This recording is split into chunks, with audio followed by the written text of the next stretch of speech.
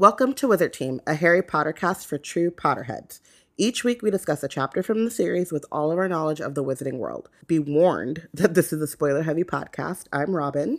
And I'm Bayana. We're really excited to go through these chapters and discuss all of our thoughts and feelings about the book. Today we are discussing chapter 25 of Harry Potter and the Deathly Hallows, Shell Cottage. We have some announcements and... I'm giving myself from last week, which I didn't get to give live. So. Oh, got you. Because I was like, these ones aren't that... Yeah. I feel like this is like a bit of a reprieve. Like. This is like the calm before the... Mostly. Hell breaks loose. After the hell breaks loose and before more hell breaks loose, I guess. Yeah. There's like a... Yeah. This is the breath that basically. You take before you dive back into the terrible. So we have some announcements and reminders. We want this podcast to be interactive and want to know your thoughts. So please feel free to tweet along with us. Use the hashtag WizardTeam on Twitter Have a few extra galleons lying around. Donate to Black Girls Create. You can become a Patronus or send us a cheering charm at blackgirlscreate.org/donate.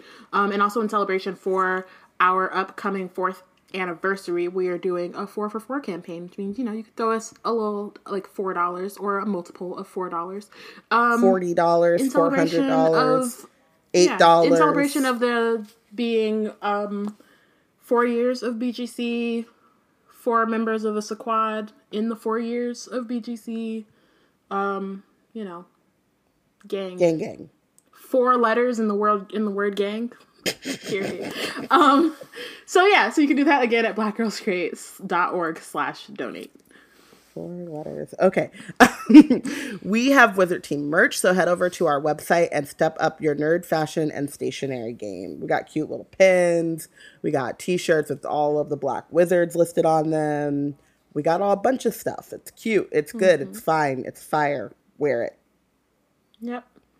And if you want to support us but don't have the funds to do so, rate and review us on iTunes or Google Play or other places where you can rate and review us. Yeah.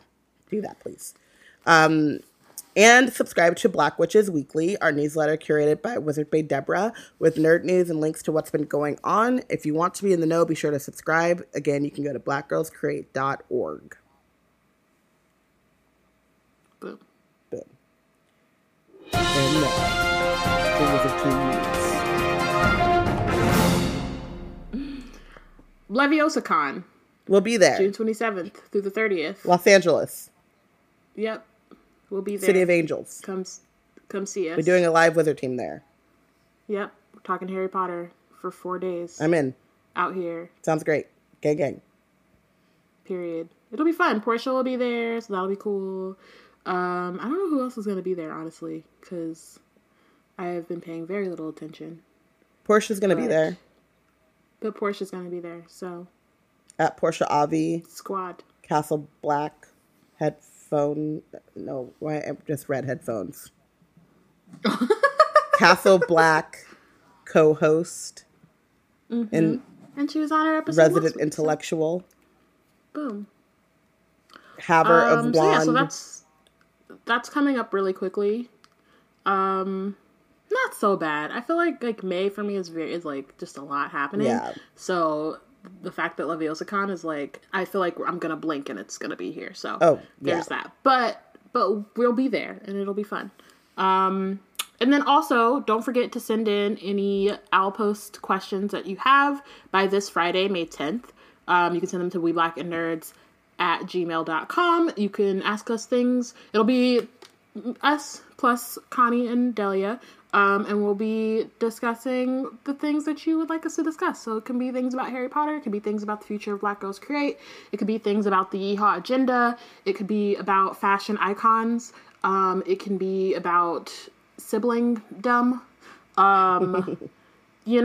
It can be a lot of things. Our thoughts on the multiverse, because the multiverse! There's a tear in it. My goodness.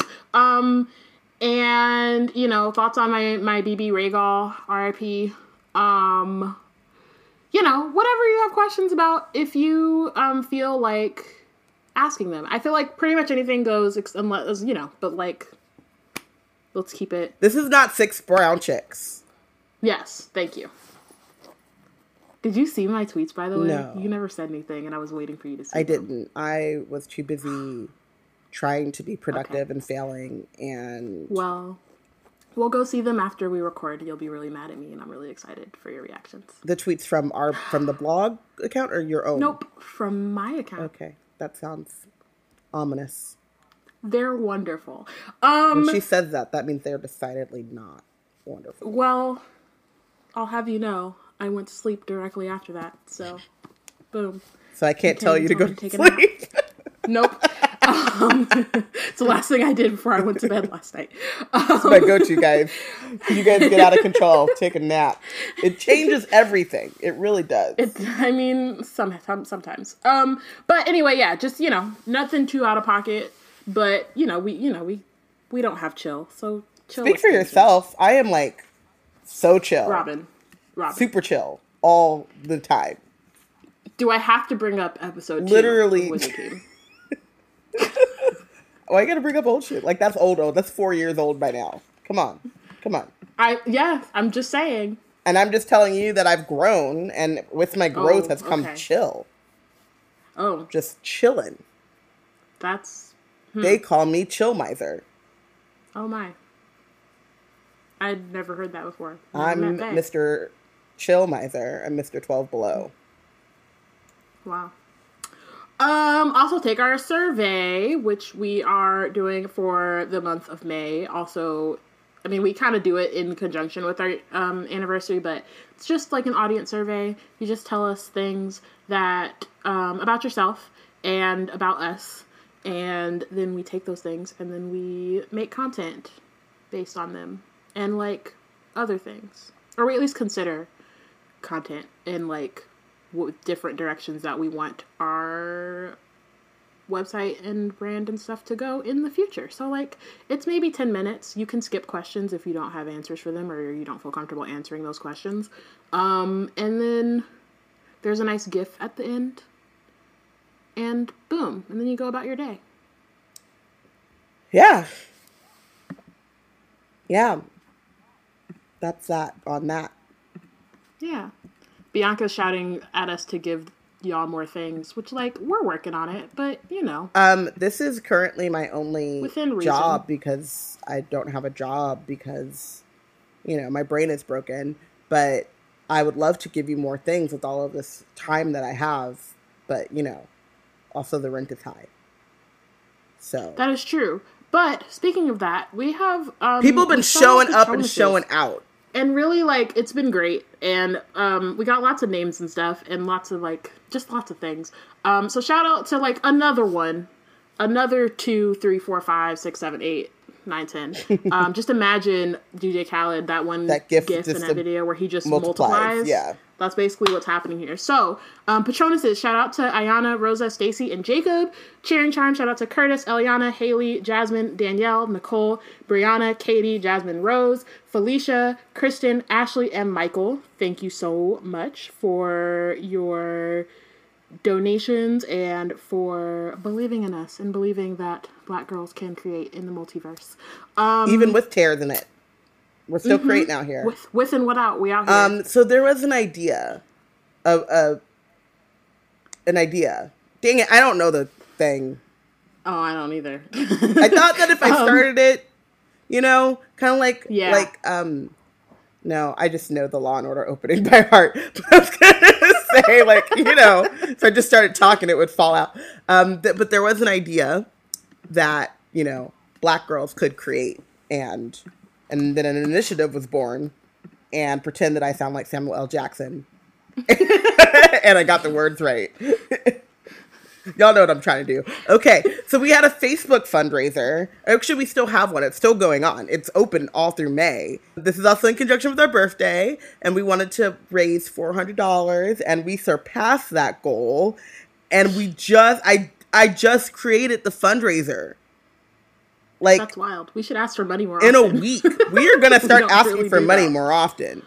I mean, maybe not, like, way more often, because obviously then, like, that's true. Who's going to give us money? But, like, we should. I think what I'm going to start doing is, like, I'm going to set up, like, a Cash App. And, like, with our PayPal and stuff, I'll just start writing, like, stories of hardship. And then, like, adding, like, the Cash App links. Let's not. And I hope you cut this part out. But it's really great. Because We have lots and lots of things that we're doing this year. Oh, we're doing 4 cons. Con 4 years, 4 cons. Well, at least, yeah, but we'll see. We may have more, who knows. Oh, yeah. But we'll be at LeviosaCon, and then in June, we're going to Mysticon. We're special guests at Mysticon in July, mid-July, and that's all the way in New York. So Robin and I have to get all the way to New York for that. And then LeakyCon Dallas, got to get to Dallas, and then in Boston, we got to get to Boston. So, like, these are, I mean, we're paying for our... travel. Well, what I'm saying is that we may be able to do that. Usually we do it on our own.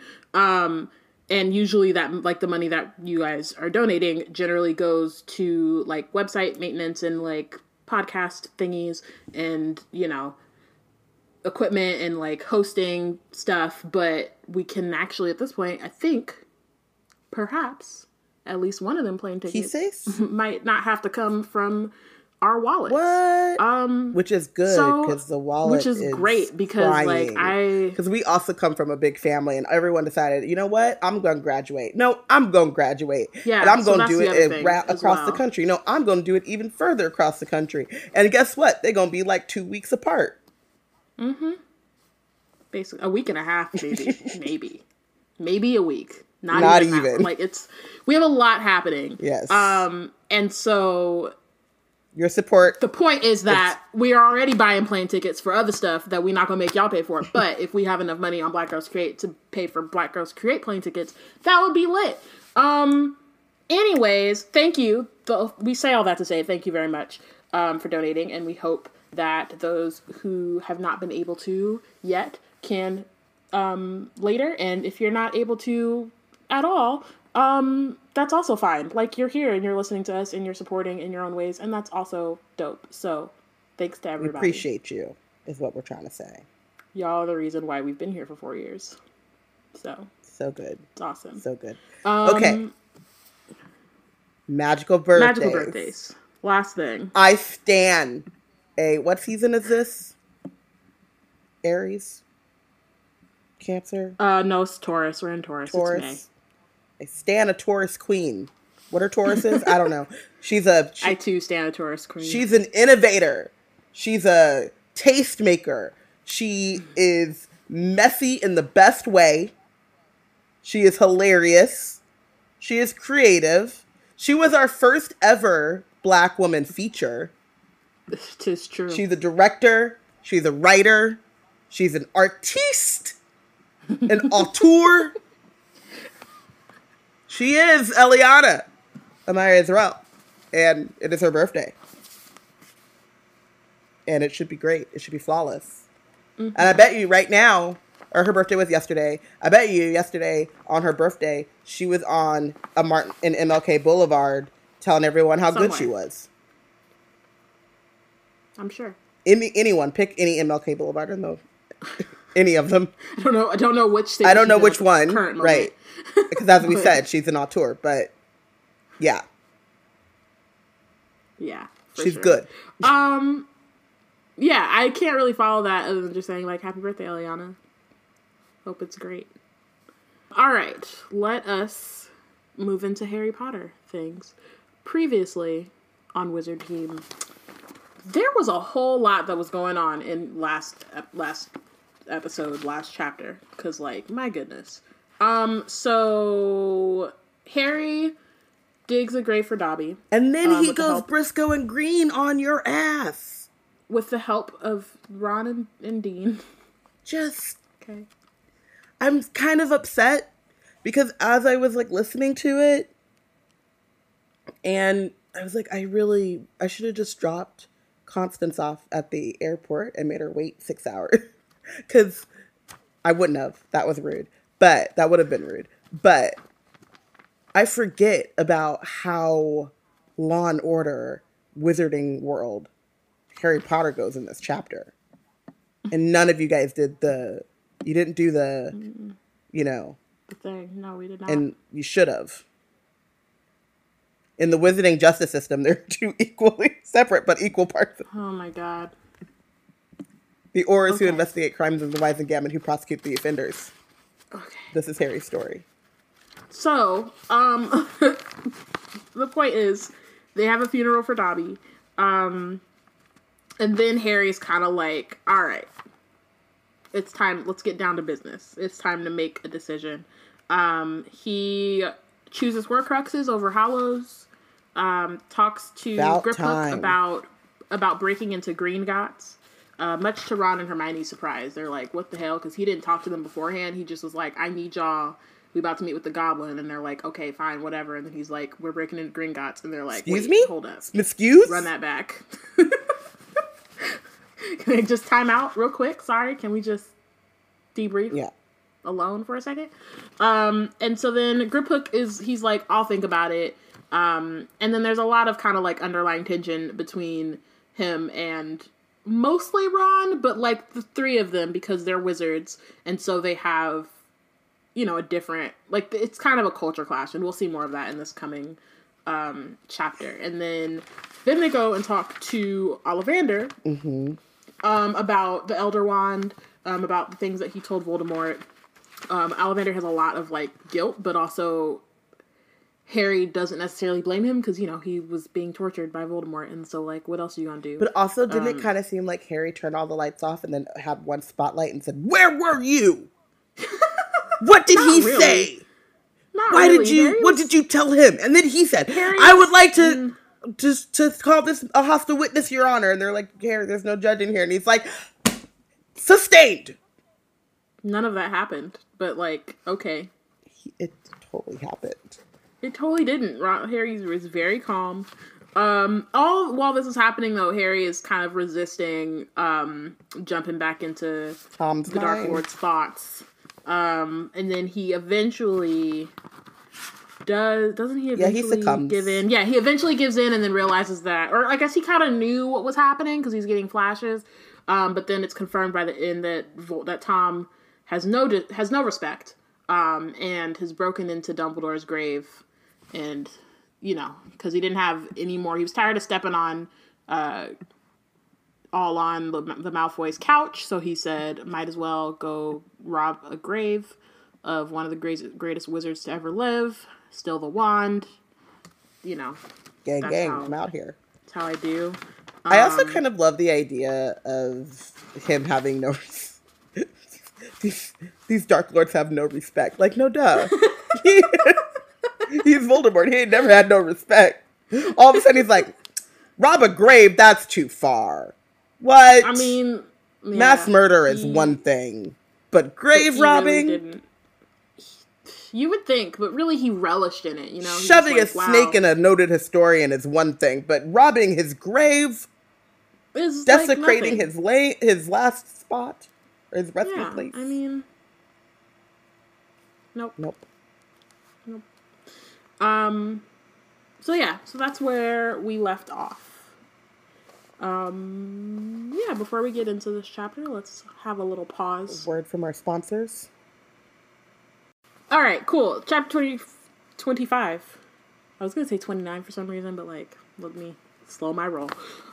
Chapter 25, Shell Cottage. So we get like this kind of, it opens up with this description of Bill and Flora's house, and kind of like the surrounding scenery. And it's so cute, and I would like... It's beautiful, lovely. But it also...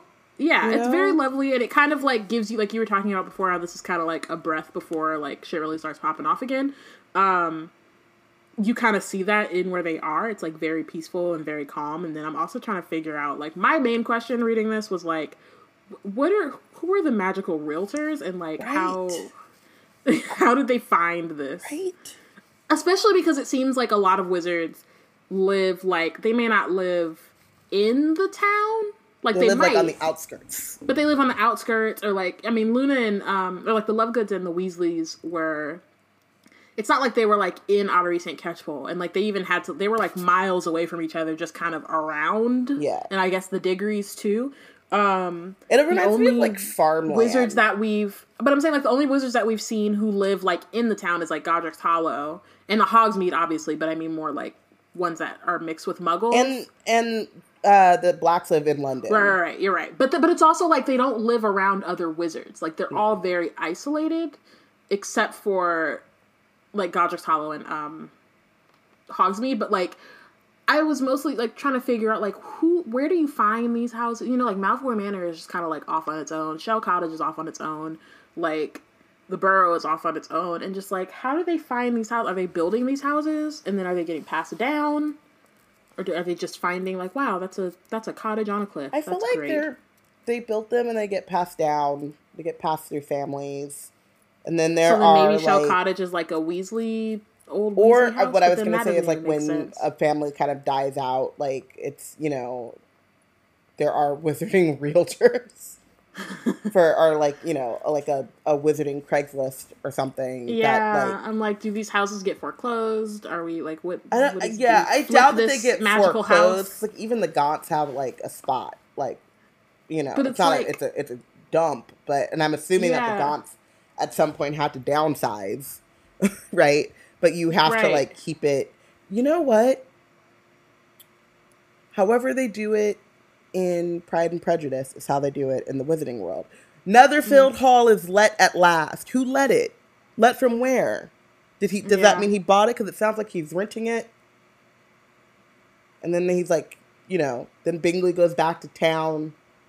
Which town? Manchester? London? We don't know. I think it's London. I'm pretty sure it's London. Oh, and then you're way out of my depth here. But like only gentlemen and like landed gentry can like let Netherfield Hall. Like you can't have some like self-made rich person take Netherfield Hall. He doesn't have a title. He's just Mr. He's a tradesman. Gross. You know what I mean? Nope. So it's like redlining or like the whites only neighborhoods that they used to have. You know? Like in the contract it can only go to a wizard. Got you. I mean, yeah, so Delia says that she imagines it's passed down or they're just participating in normal British real estate because standalone cottages and named houses are a thing out there, which is true, but I think in my head, I just, like, every time I think of, like, a standalone house, I think horror story, and so I'm just, like, rejected. Like, no, can't. Really? Lucia gets me, thank you. I'm like, you live out in the middle of nowhere, that's a way to get murdered. So, but there's my house is a standalone, my parents' house is a standalone house. No, you have neighbors. Oh, you just mean, like, out in like the farms. Middle of nowhere. Yeah, it's a place to get murdered. Or grow things. And also murder. Okay. DJ offers up auctions as a alternative as well and points out that Bill does work for the bank, so like, you know, that. Yeah. But what I'm saying is that like in the Jane Austen example is that like only certain people are allowed to buy. No, I get what you're saying.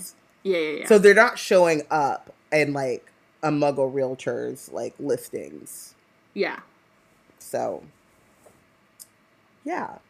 Because I'm sure that families like die out or like the Potters, right? So they are really old and then they have James and then James dies. And so like Harry don't need no house. It's not clear for like where that Godric's Hollow house, like did they buy that house? Because I don't think that was I don't think that's the house that James grew up in. Because they had money. So I'm feeling like they would have, and they were pureblood, so I'm feeling like they would have like a manor, a named house. Yeah. Maybe not. Maybe no peacocks, but no peacocks, but like, you know what I mean. Like, you know, they're doing okay. Potter Place. But yeah, so like, but what I'm saying is like, so the Potters buy this house in Godric's Hollow, and then they have an untimely demise. Mm-hmm. If not for the blown up roof and making it a monument, like someone, like another young upstart couple would have moved in. Yeah. Yeah. Or like Potter Place, whatever that is. Like James's parents die, and then James dies. So then a new family would, you know, a new visiting family would take over. I feel that. Bianca says that she wants a fic of Harry and Ginny moving back into the Potter Mansion and restoring it, and you can write that. Yeah, you can write that, and I really only want it if I get to read the podfic in my Henny voice. Sure. I'll never listen to that podfic. I don't understand this hate. You should get all that hate out your heart. Dahlia says that fic of that sort exist, or Fixing Up Grimmauld Place. That's a popular one, which I should read more fic. Like To All the Wizards. But I'm behind. And so now I'm just like, overwhelmed. I mean, I don't really read fic except the stuff that gets sent directly to my inbox. Because I really don't. Yeah, I have lots of things bookmarked, but it has not been a thing. I recently read a Gendry Arya fic, but then I realized that it was just Dahlia yelling at you in Slack. No, no, not at all. It was that I realized that it had been written like 3 years ago and it wasn't finished. Like I got towards the end and I was like, "There's no way this is wrapping up right now because it's all been set up."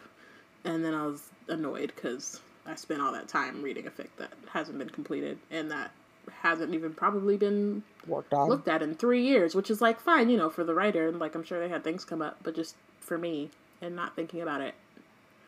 Yeah, I try not to I was like, read fic that's not finished. Lauren, our resident fanfic librarian, I guess, historian, ombudsman. That's what she is. She's our ombudsman of fanfic. Yeah. Got me on The Dogfather, and it's very good, but it's in progress, and so that's really annoying. Yeah. I'm like, in that hey, you case, woman who I don't know, or person, I don't even know if you're a woman. Hey, you writer who I don't know, write faster for no money now, because I need it. Can't. Okay, all right, moving on. So the enormity of Harry's decision, because that was like, wow, that was a tangent. I don't know what happened there. We were talking about Bill and Fleur and their prime real estate. Yeah. And now, Harry spends a lot of time sitting out on the cliffs looking out over the roiling sea because he has a lot of feels. The enormity of his decision not to raise Voldemort to the wand still scared him. He could not remember ever before choosing not to act. And I mean, same. This is a first for all of us. But I also think that, like, in this case, that's not necessarily true. Like, he's choosing to act in, like, he's choosing to break into Gringotts. Yeah. That's an act. That's an act. That's an action. That's for sure. Quite an action. Yeah, but I do understand the sentiment in that, like, usually he sees something's about to pop off. Yeah. And then he immediately runs to it. Without thinking. Whereas, yeah. That's, like, very on brand for Harry Potter. But now he's like, hey, you know what's good? Thinking. Right.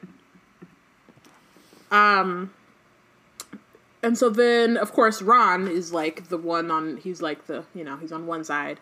And he's like, what if Dumbledore wanted us to work out the symbol in time to get the wand? What if finding out the symbol meant you were worthy? And I'm like, there's only 2 people in the multiverse who are worthy, so. And it ain't Ron or Harry. Or Harry Potter. Oh my god, we've already had too many tangents, but I have Thor feels. No, we're keeping that. No.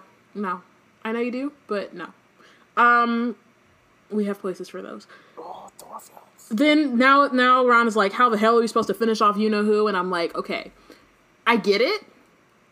But also, y'all before you knew about the Elder Wand, had a plan to finish him off.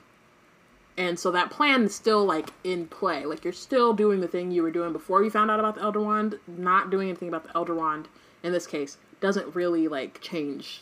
And I guess maybe it does, because they're like, it's the unbeatable wand. But, like, what is the unbeatable wand when you only have 1/8 of a soul? That's just a wand. I mean, I would think, but maybe not. I will die on this hill in particular that Voldemort with 1/8 of a soul could have been defeated by Neville Longbottom. It just, like, he's still a very, smart and cunning, I almost said magician, wizard. He's a smart and cunning wizard, but he only have 1/8 of a soul, so his Avada Kedavra ain't hitting like it used to. You know what I mean?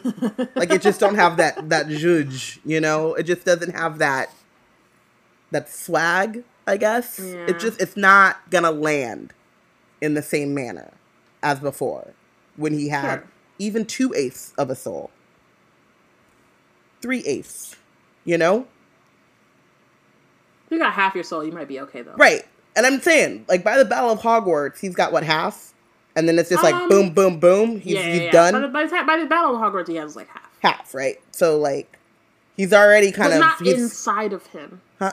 No, but they're still out there, like, sure, beaten. Yeah. Now I'm thinking of the Battle of Hogwarts and the to Nagini like the snap. Oh, are you thinking about Maggie's wonderful flash fic from our Victory Day thing that we did with the HPA? Because that was wonderful. Oh, it was wonderful, but and I'm just like, Neville Longbottom said, "I am Neville." And then snap. Can you hear that? Yeah. Okay. So Harry had no answers. There were moments where he wondered whether it would have been outright madness, not to try to prevent Voldemort breaking open the tomb, but also like, how he wouldn't have been able to get there in time. Like, what? I mean, I guess maybe that's not true. You'd apparate to Hogsmeade and then just run off into Hogwarts recklessly. I guess you could get there, but it would be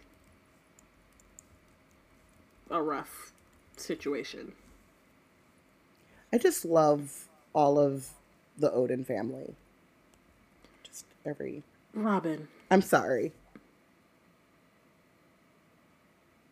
Hermione's support makes Harry feel just as confused as Ron's doubts. And so she's like, you could have never have broken into Dumbledore's grave, which is a good point. So she's kind of like, what would you have done if we had gotten there in time? Like, you're not going to take the wand. True story. So Harry felt like he was still groping in the dark. He had chosen his path, but kept looking back, wondering whether he had misread the signs, whether he should not have taken the other way. And so then he's that kind of spurns or like feeds into his anger at Dumbledore, which has been kind of like simmering in the background for a couple chapters. And then Ron is like, but is he dead? Basically me at 12 years old or 13 years old reading this book, basically. I mean, listen. I think at this point I had like accepted that he was dead, but like me when I was reading the end of Half-Blood Prince. Yeah. It's more accurate. Dahlia's out here saying this is why you need a Slytherin or Slytherin adjacent on the squad, because she would have broken into Dumbledore's grave. Shrug emoji. Sometimes you gotta do what you gotta do. She said for the greater mission, sure. Look at this Enneagram 5 out here. Just Yikes. Reckless. Just, I mean... You would have too, wouldn't you? Yep. You hyper rational folk. About it, would I have done that for the Elder Wand? Would I have broken into Dumbledore's grave? It would have taken me some time. I probably would have like been a little queasy, Like, but you would have done it. I might have done it. I would have to like steel myself for it. I'd have to take a couple deep breaths, close my eyes, kind of just. You out here for the greater goodness. I mean, I'm a Ravenclaw, so I feel like smarts wise, like why? If Bianca out here too. Wow, look at y'all. Amani said for Wakanda without question. Look at Lord. I mean, Bianca said me 3. Like y'all just like breaking into graves. I wouldn't want to, but no, I think Bianca's talking about are you a Enneagram 5? But maybe perhaps both. Honestly, could be both. Yeah, I don't know. I think I'd have to like close my eyes and do it, hold my breath, because the stench too, like yikes. Wow. Wow. I wouldn't like it, and it's only if it was absolutely necessary. It's not like I would just really be out here like, come on. But you would. And you know that there's another way. Go get them Horcruxes. I mean... Also, this is all a moot point. Sorry. Yeah, I mean, it's definitely not going to... happen, but, Just... But you would do it. If I had to, right? Like, if... Call a thing a thing, beloved. If it was absolutely the only choice, And it was, what had to be done. I mean, me and Lucia on the same page. If something's in a grave, it stays there. What is wrong with y'all? I said I wouldn't. Amani over here talking about it's not like Albus is gonna argue. Okay, wow. Yeah, that's doing a lot. That's not why. I'm not gonna be like strolling up like doo. I'm not on some like Voldemort shit. Like, wow, my birthright. Like, I'm not doing that. I'm just like, we have to do it so that we can defeat a Dark Lord and like end wizard Nazism, and that's our only option. There are no other options. If there are no Horcruxes to hunt and there are no other options, then I'm gonna take some Pepto and get on with it.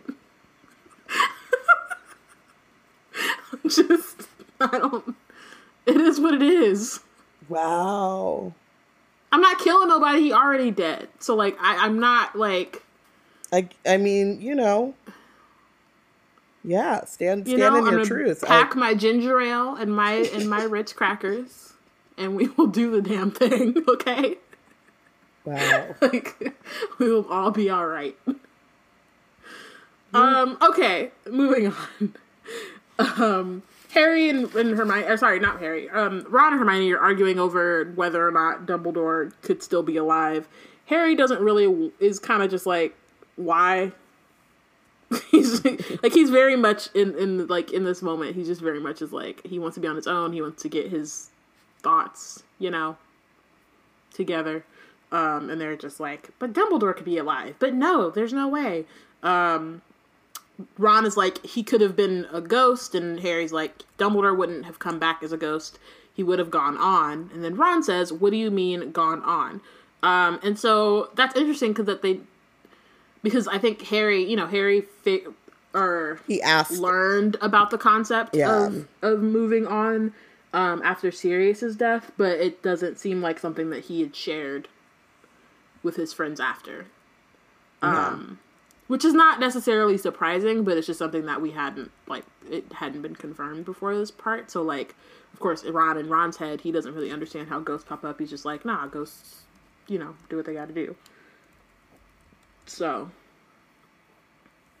yeah. So before Harry can really explain or say anything more about it, Fleur comes to Harry and is like, Griphook wants to speak with you. And she's just like, over it. Right, because how are you sending me on errands in my own damn house? In my own house. And this is also like her first year of, like, they haven't even married a year yet. Right. And like, and her whole, there's war. Voldemort's out here. War. She's in hiding. Yeah. She, can't go to work no more. Her damn, like, she got goblins and teenagers and an old wand maker in her house, and it's just like, what the hell? I love how you put goblins and teenagers on the same page, but also, yes. It's just a lot happening. It's a lot going on. And then these really freeloaders got the nerve to send me on errands in my own damn house. Right. It's just like, go get the boy. What? What? Who is you? You get him yourself. Like, you could walk now. You can walk. Probably. You can yell. Hey, yo, Harry, it's a cottage. It ain't that big. But then in that case, then she's like, stop yelling in my house. That too. Just get out of my house. Yeah, I just feel for Fleur because, like, she deserves her life back. They were probably trying to. Never mind. Let me stop. They have a kid like the next year, and like, granted, like, we'll talk about Voldemort babies. How much it makes sense to have children and not wrap it up while Voldemort is still active, but listen, Bill comes. It's their first year of Bill marriage. comes by it honestly because we did the math. Minerva would not be here if not for Voldemort. That is not wrong. It's not wrong. You hiding in the house. You can't go outside. You a blood traitor. They don't have. What else are you gonna do? They don't got no TV. No, but what I'm saying is they don't have their baby until the next year. So it's, and I think on like the anniversary of the Battle of Hogwarts or something. I don't know, something. I was talking more about Remus and them. But they probably would. Fleur probably would be pregnant by now if it wasn't for the teenagers and the goblin and the wand maker in her house. In her home. I'm sure she's upset about it. Right? All you got is Potter Watch. That shit's depressing. You ain't got no TV. Potter Watch and Potter Watch, because he's right there in your house. You watching Potter and listening to Potter Watch. Listening to Potter Watch. All the Daily Prophet just keeps spouting some nonsense. You're not listening to that anymore. The Quibbler done shut down. Yeah. Celestina's on her 5th farewell tour. But, you know. And Flora doesn't really fuck with Celestina, so. Right, and she's not really feeling that. Nope. What else you gonna do? I don't know. So then they go up into one of the tiniest of the cottage's 3 bedrooms, where Griphook is sitting in a low chair. He says, "I've reached my decision. Though the goblins of Gringotts will consider it base treachery, I have decided to help you." And Harry's like, "Great, let's get down, let's do it. We're here." But then he's like, "In return for payment," which is different, and a little bit more concerning. He says that he wants the sword of Godric Gryffindor, which is a big yikes. This is my thing, though, and I've had this question for a while. Mm-hmm. So the sword of Godric Gryffindor is like a fey object at this point, meaning that it has a mind of its own. Like, it just be showing up places. Yeah. Right? It just be like, "Hey, yo, Fox, I need a ride." Yeah. I'm trying to be out here. There's a party happening over in the Chamber of Secrets, so I'm trying to slide through. So how do you give someone something that has a mind of its own and goes where it wants to? Well, I mean, so I think, like, one, who knows if Griphook knows that? I mean, like, he might, but he might not. We're gonna get into Gryffindor, but I'm pretty sure that is, like, that part is not goblin magic. That's wizard magic, you know what I mean? And so, I think he would know that. If he did know that, then he would probably be pissed off, more so than he already kind of is. Because, well, let's get into it. That's a good question, but I think we can discuss it as we kind of get more into the weeds of this situation, I guess.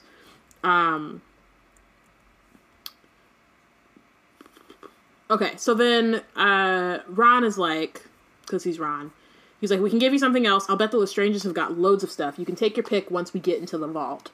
And Griphook is like, "Yo, I'm not a thief. Like, right. Can we not?" He says, "I am not trying to procure treasures to which I have no right." Ron says, "The sword is ours." The goblin says, "It is not. We're Gryffindors. It was Godric Gryffindors. And before it was Gryffindors, whose was it?" demanded the goblin. "No one," said Robin. I'm sorry, said Ron. Whoa. Wasn't it? Girl, you're right there. It's just... Okay. Your brain does things. "No one," says Ron. "It was made for him, wasn't it?" "No," cried the goblin, wizarding arrogance again. "That sword was Ragnarok the First, taken from him by Godric Gryffindor. It is a lost treasure, a masterpiece in goblin work. It belongs with the goblins. The sword is the price of my hire. Take it or leave it." So, obviously, we don't really know if Gryffindor stole this sword from goblins. Like, that, That happened so long ago. That happened so long ago.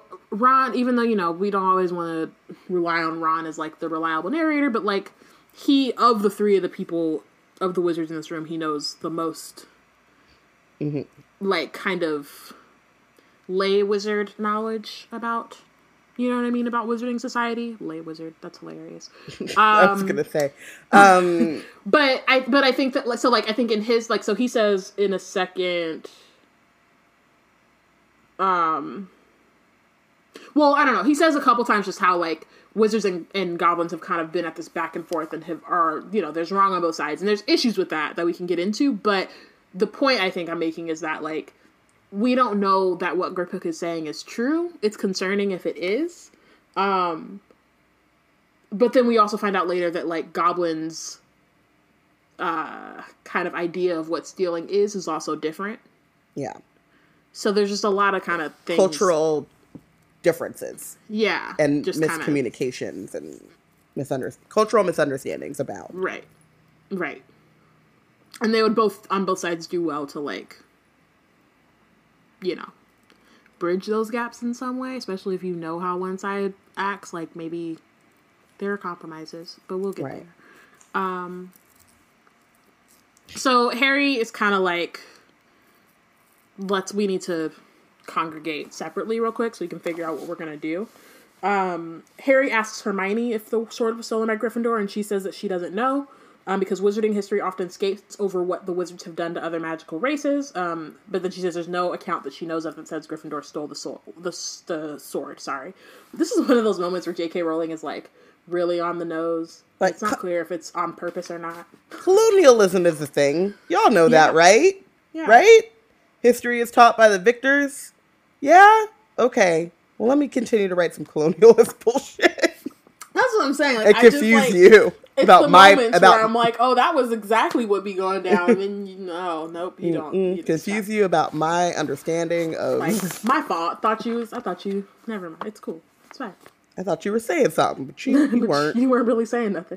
I mean, also, like, granted, like, this isn't like a groundbreaking thing to say.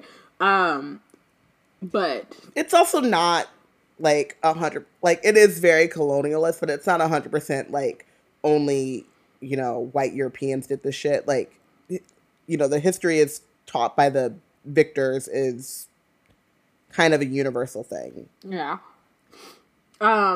Just, white people had to go ahead and they made a super cut. Yeah. They said, y'all haven't seen my final form yet. Now that's what I call colonialism. Volume 3005. Like, y'all still going? That's crazy. Y'all still putting these out? Wow. Who is listening to these mixtapes? What is happening? Not funny. It's really not funny. It's really awful. But, It's not true. Yeah. So, it'll be one of those goblin stories, said Ron, about how wizards are always trying to get over on them. I suppose we should be lucky. We should count ourselves lucky he hasn't asked for one of our wands. But I'm also like, shut up. Like, I get it. But it's racist. In that, I understand that this is like, a centuries long feud. There have been multiple goblin wars, like all these things, right? But at the same time, like,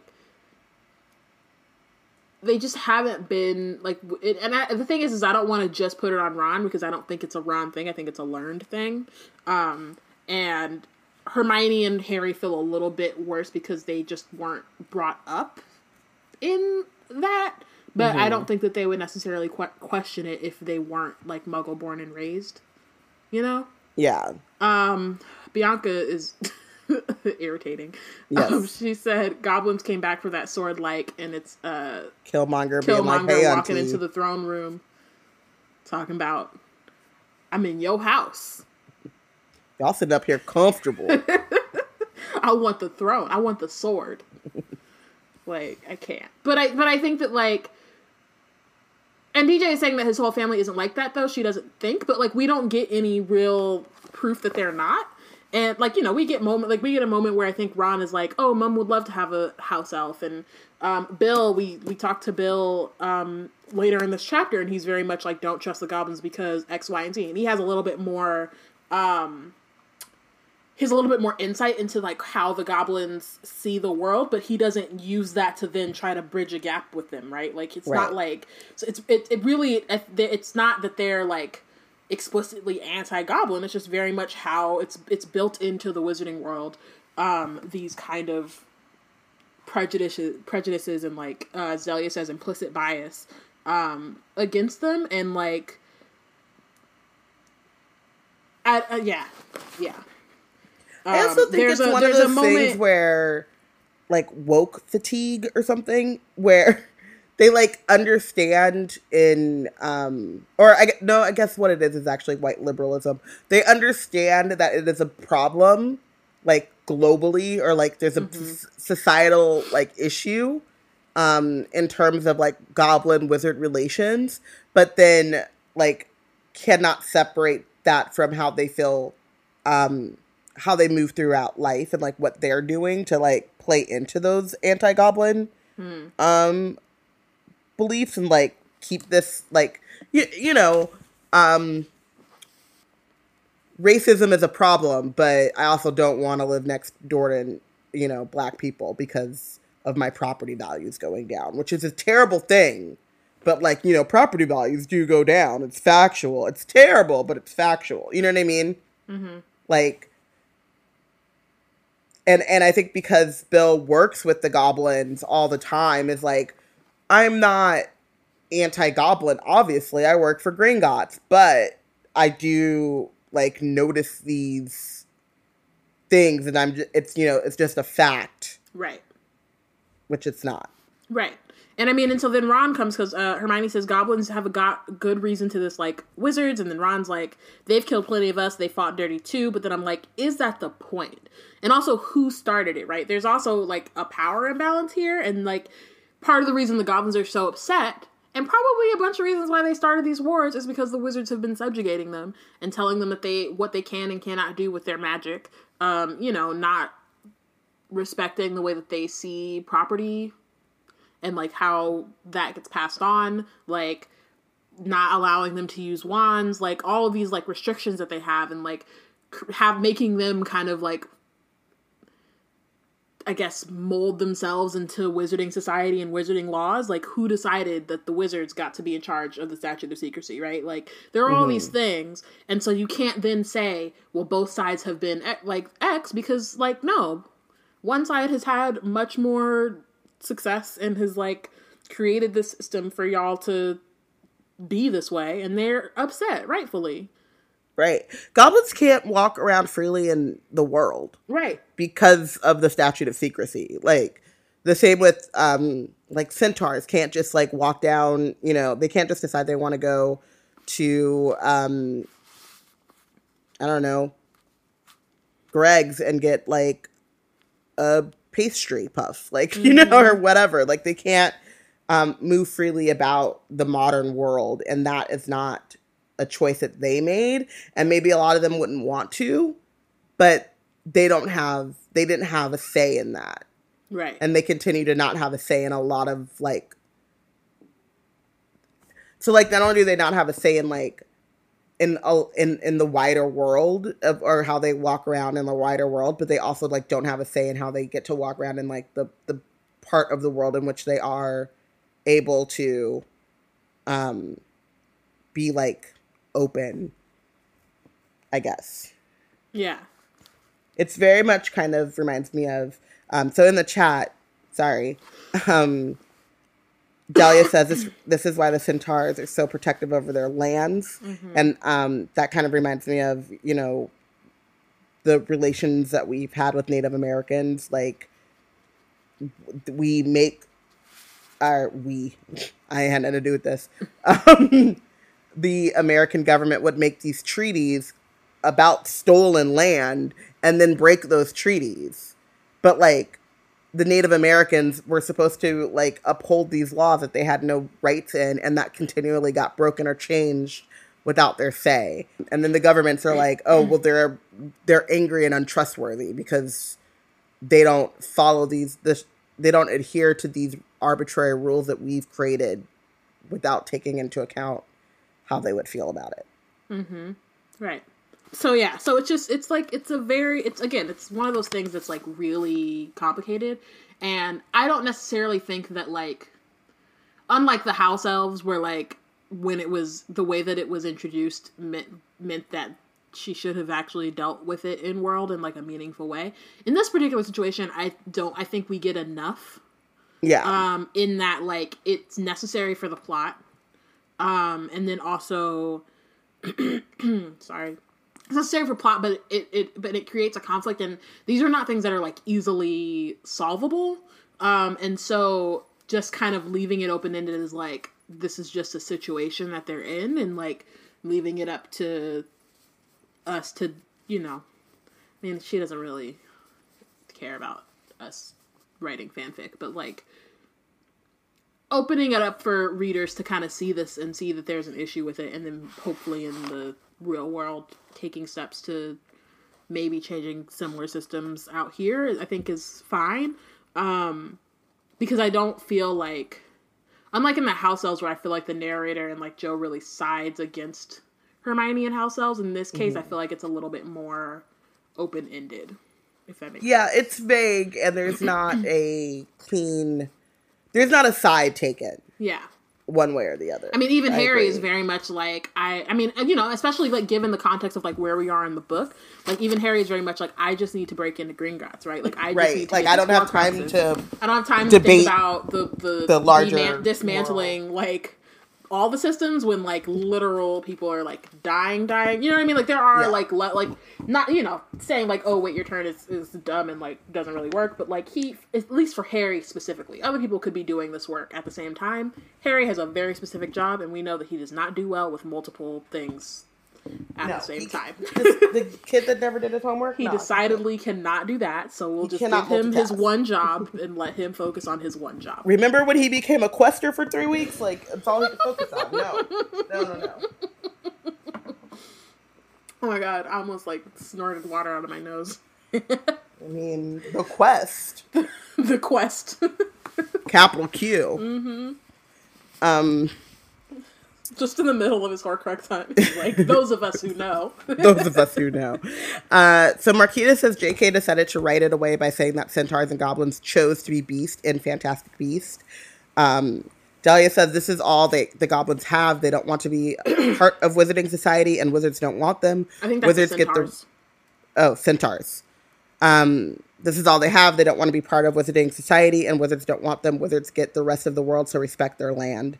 And Marquita adds, who wouldn't choose to be a beast left to govern yourself when the alternative is to be a part of a system that treats you less than, which is like a word. The whole movement, really.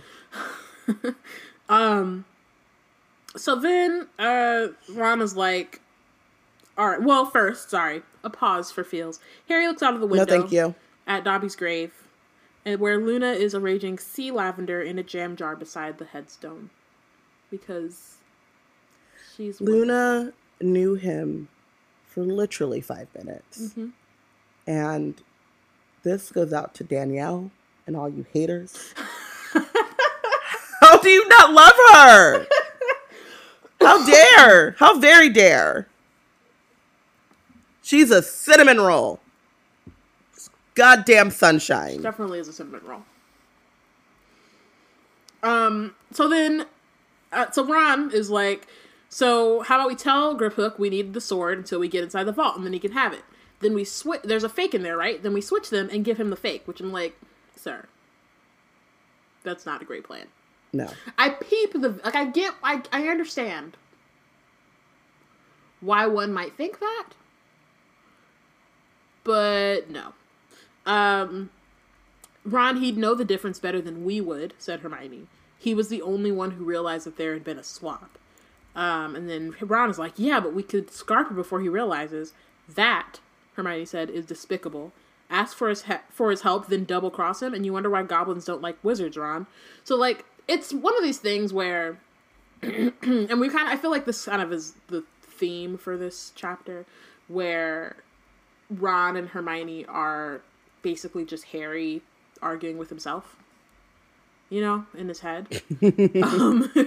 Like, and not that in, like, reminded me way. Of Emperor's New Groove. Yeah, like, and not in a bad way, but just like, yeah, it's basically what he's trying to process, and they're just kind of like playing it out in front of him.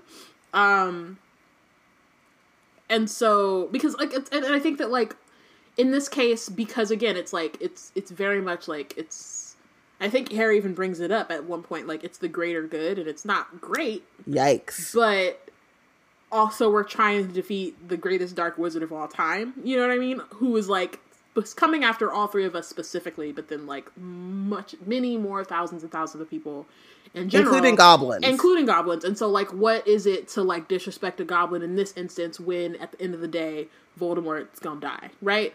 But at the same time, you don't want to like do way too much, right? And then like, now this goblin has it out for you. Like, you know what I mean? And you're like, it's a very tricky situation.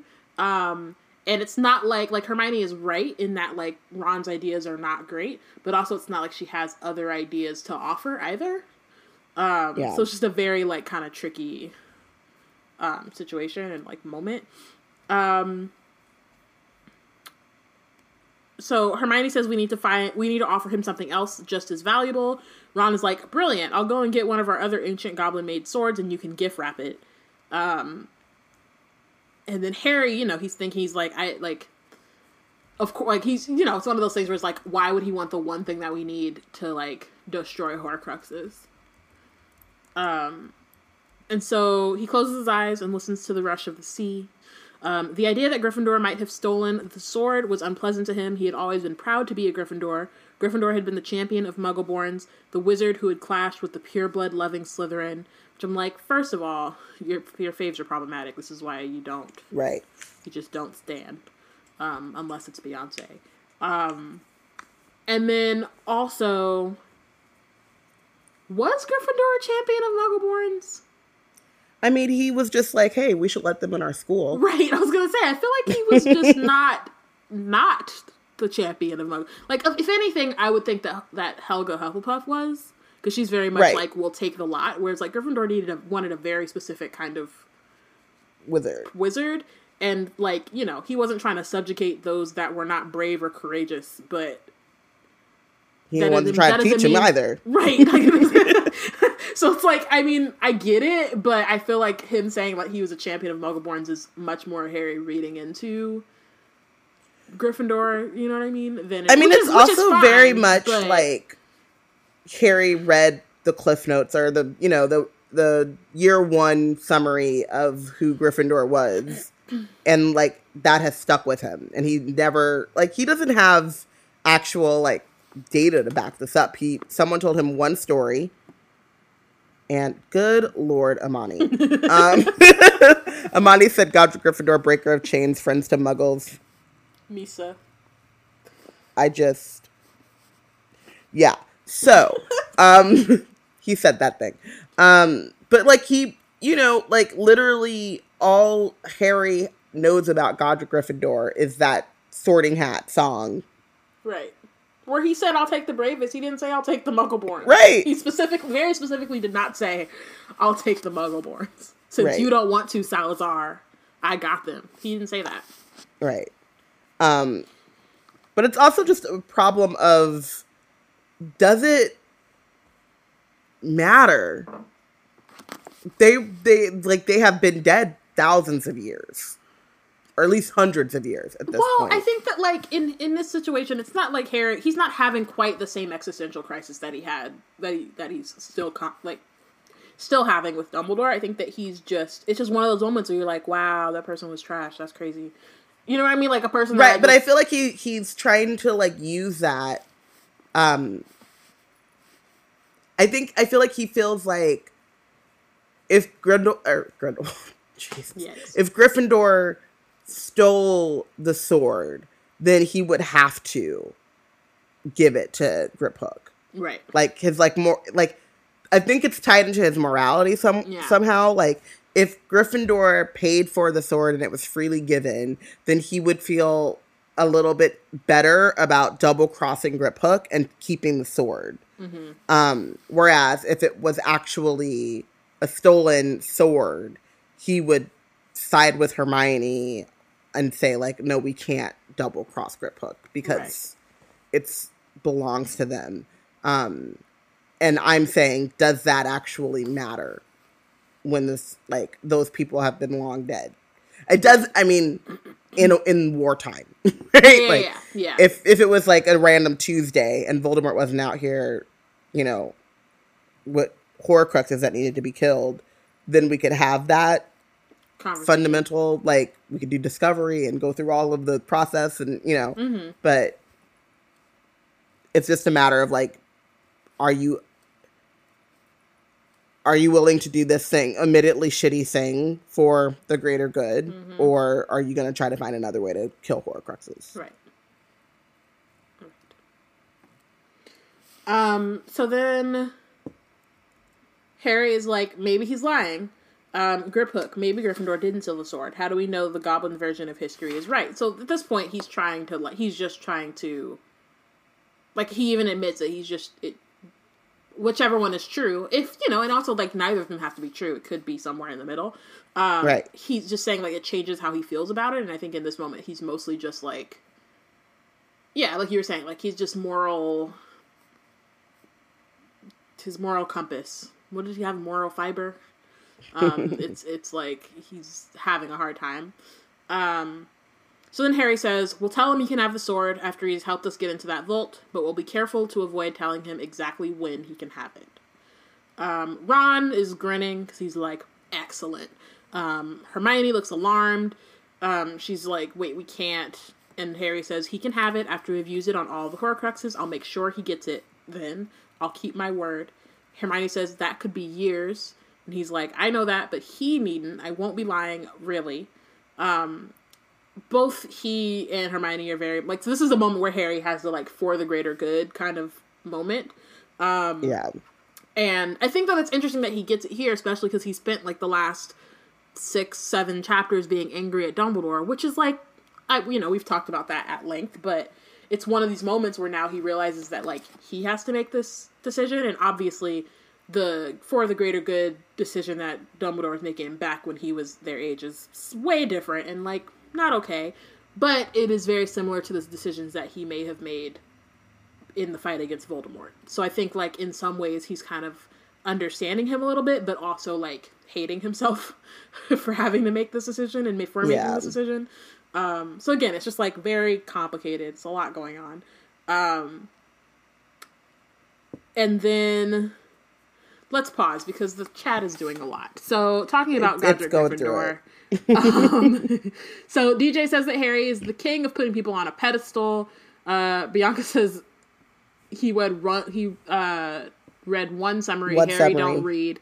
Marquita says that Harry read Godric's Wikipedia. Bianca said, how long did it take him to figure out about Godric's Hollow again? And then says Godric's Hollow is named after Godric Gryffindor, a concept. Oh, well, she said that Hermione's brain is probably the scar, quote, I'm surrounded by idiots. And then Amani says, I thought it was God. Rick's Hollow. You mean it's not a Rick James tribute village? Which, like, please, sir, have several seats. Yeah. And then Marquita brings up a great question of, if the sword presents itself to any Gryffindor in need, why not give it to Griphook, knowing that he'd get it back when he needed it? And Lucia says he doesn't want to dive into a frozen lake again. Which is that, and also, I think it's like, it's one of those things because it's touchy. It's touchy. You don't know. It's tricky. Right? Because it's not like the sword didn't pop up. When Harry was just like, oh, I need to destroy this Horcrux, the sword didn't appear. Right? Snape physically placed it. It's not like in Chamber of Secrets where Harry was in, like, actual danger, where the Horcrux was, like, literally attacking him, that it just popped up in the hat. Or, like, really, I mean, Fawkes had to bring the hat, but then the sword popped up in the hat. So, that's one of the things, is that it doesn't really pop up, I think, unless you're in, like, danger, not just like, hey, time for me to... It's also, like, it doesn't come when you call it. That's what I'm saying. It's not like you can't just be like, hey, what's up, sword? Yeah. And so it's not reliable. Yeah. Like, you know, it decides, and it may not come to you at all. Like, it might be like, there's another Gryffindor over here that needs my services more. I'm take my talents to South Beach. The fact that it hasn't disappeared and shown up in Neville's hand while he's, like, running away from Carrows in the middle of Hogwarts is just luck at this point. Right. So, Amani says it's not Thor's hammer. Oh, Thor! Can we just talk about him? I just love him so much. Yeah, I love his family. He's great. Okay, so then Harry and like Hermione... you're saying he's great to shut me up. Harry and Hermione don't like this plan, but Ron, of course, thinks it's brilliant. So they go back to... Because Ron is trash. It's so sad. He is a product of...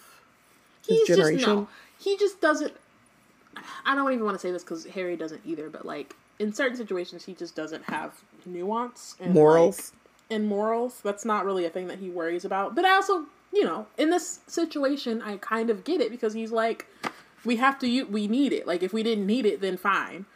But, you know, what else are we going to do? This is what it is. Have morals. Be honest. Hey, Grip Hook, we would love to agree to that, but we need the sword because we need it to Destroy some things that you don't need to know about. I was gonna say, it's just it's a slippery slope. They really can't tell him anything. So they go back to the bedroom. Grip Hook is like, I have your word, Harry Potter, that you would give me the sword of Gryffindor if I help you. And Harry's like, yes. Then shake. And so they shake hands, and then now it's time for planning 2.0. Woohoo! It's like, just imagine like really upbeat music behind me, and it's like uplifting and stuff. Like maybe like the Rocky theme while they're planning, and then it's like a montage. Bum, bum, bum, bum. Bum, bum, bum. It was like planning into bum, bum, bum. I messed up. Bum. It was like planning to break into the ministry all over again. They settled into work in the smallest bedroom, which was kept according to Grip Hook's preference in semi-darkness. So Grip Hook is like, I've visited... I feel like I stan Grip Hook a little bit. I just feel like he is a diva. He's doing he's wearing Beyonce's yellow hoodie homecoming outfit. Oh my. And it's like, I am a diva. That is... And it's like, you know what? I don't feel the need to make any more notes if you're not gonna, put into practice the notes that I've already given you. Yeah.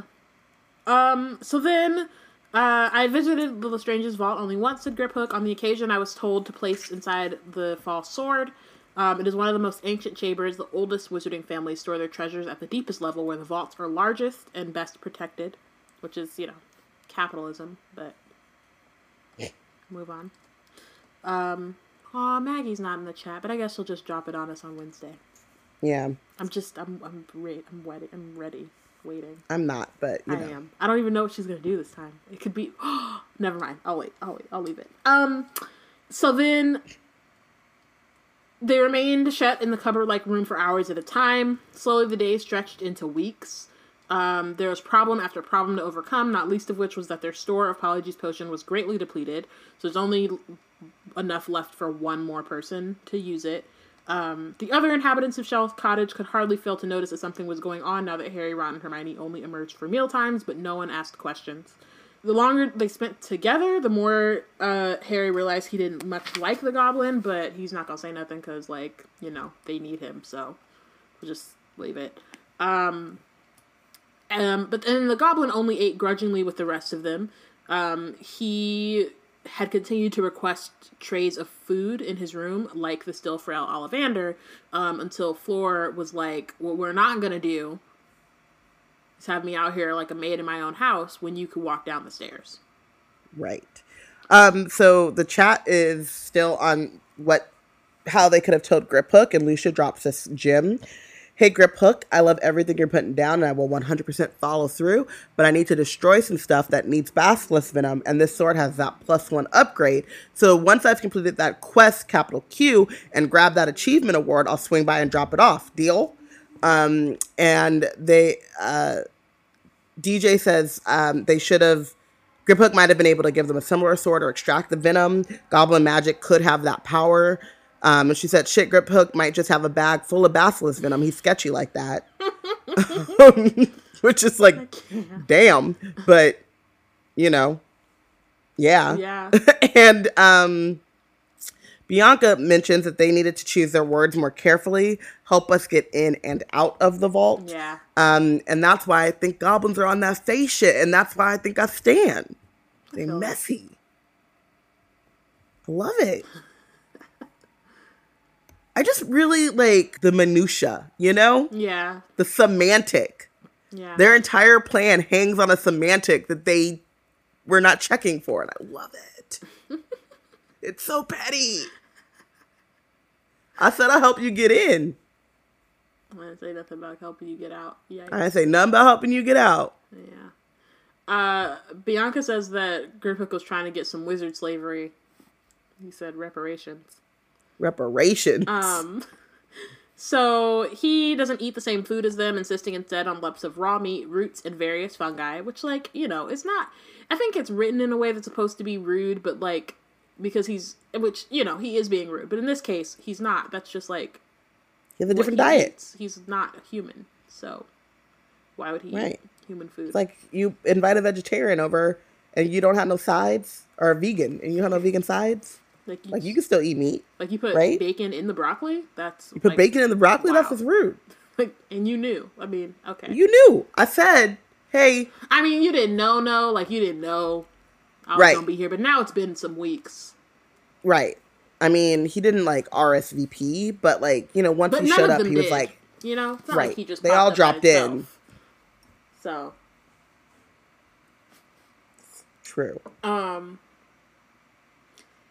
I also kind of love the fact that Flora is like, no. I mean, at this point, it's been weeks, and she's just like, y'all still not out my house, and this goblin's out here just bossing me around rooms and requesting like food. A week ago, your ass was camping. Well, not a week ago. A month ago, your ass was camping and like Akio and salmon out the river, which you could also go do because there's some water. He can't. He doesn't have a wand. That's true. That was the wizards. Ted Cresswell. Ted Tonks and Dirk Cresswell. Yep. But either way, a week ago, your ass was camping and gathering roots. And now you got demands. Yep. On my house? Are you putting in rent? Nope. Money? Nope. Just running up my gas and electric? Mm-hmm. And got comments on my food? Nah. Will not stand for it. So then, Harry, you know, he starts feeling responsible again. As Harry is wont to do. He apologizes to Fleur and is like, I never meant you to have to deal with all of this. Fleur is, you know, she's magicking her kitchen, just doing her best Mrs. Weasley impression. And is like, Harry, you saved my sister's life. I do not forget. Anyway, Mr. Ollivander leaves for Muriel this evening. That will make things easier. And then she's like, the goblin can move downstairs. You, Ron, and Dean can take that room. And Harry's like, we don't mind sleeping in the living room. And he's trying to like keep Griphook happy. But Flora's like, nah, he could sleep on the motherfucking couch. Mm-hmm. He could do it. He's small enough. I'm over it. Yeah, and Harry's like, nah, we good. We can sleep on the couch. We got it in the living room. He's Bianca. Bianca just photoshopped Griphook's face on Beyonce, and then blamed me. Who? I mean, you said it. But I didn't ask for this. You did not. You did not. That's actually decidedly not what you asked for. Did not do it. That specifically is not what you asked for. It's true. Got Marquita throwing her phone. That's crazy. Nobody wants us. No. So then Harry's like, also, Ron, Hermione, and I will be off your hands soon as well. Like, we're about to be out. And Flora's like, but what do you mean? You can't leave. You're safe here. And so, again, it's the Mrs. Weasley 2.0, even though just a year ago they hated each other. Or not hated, right? But, like, were, you know, very different, strong personalities. And now they're the same. So, woohoo. There is that thing about... Oh, there she is. Maggot! Oh my god. Oh, she roped Delia in. She made Delia her accomplice. I love it. It's the perfect... It's Fleur saying, you're safe here, to Harry, and then immediately Nagini pops out. Of her neck. I love as it. Always. Nagini's always coming from the neck. Oh. I was really wondering. I was like, I don't know what it's going to be this time. It's always something like... Nagini I think one time is so I requested cute, something though. specifically, but I know. I called her Nagy. I'm going to start calling her Nagy from now on. Maggie's Nagini is adorable every time. I think she gets more adorable as it goes on. Yes. And it's just like, aw, Nagini. Aw, look at Nagini. Look at her. Just look pop at out her. Of her onesies. Finding new onesies. Terrible. So then, okay, so Harry, you know, he's like he doesn't want to have this conversation, but luckily he doesn't have to because Luna and Dean enter, their hair damp from the rain outside and their arms full of driftwood. So, I know we have a very specific agenda currently. But this birthed mini fics. But did it because obviously, like, I barely read fics, so, like, I gotta look up my Luna and Dean, but, like, they're just so cute, and I wouldn't I don't know, be mad in at it, is all Hogwarts VSU, was the Dean fic that Amani wrote, and Amani, you're in the chat so you can answer this, that he was looking at Luna, wasn't he? Or was he looking at Cho? I think so. I don't remember. Was he looking at Cho? I've had to edit a lot since then, so I couldn't tell you off top. I feel like he was looking at Luna. But, that's possible. But, like, what was not happening, Delia, was Luna and Ron. That was not happening. Delia. The point, though, that I'm trying to make is that, like, I don't know. They spent a lot of time together gathering roots. I mean, they were only, like, in prison briefly for, like, 5 minutes because Harry and Ron were there and were like, not today. So couldn't be behind bars, but they spent, like, a lot of time at Shell Cottage together and then fought in the Battle of Hogwarts. And they're just cute. And they could just be friends. Like, I tugboat them as well. But, like, we've been doing a lot of shipping over here. So I could also be persuaded to read some Dean and Luna ships, I mean, listen, I don't know where we were talking about this before, but I feel like everyone deserves Dean. That was a fire whiskey chat. Because we're talking about Parvati. Oh, right. I just feel like everyone deserves a Dean. That's true. So.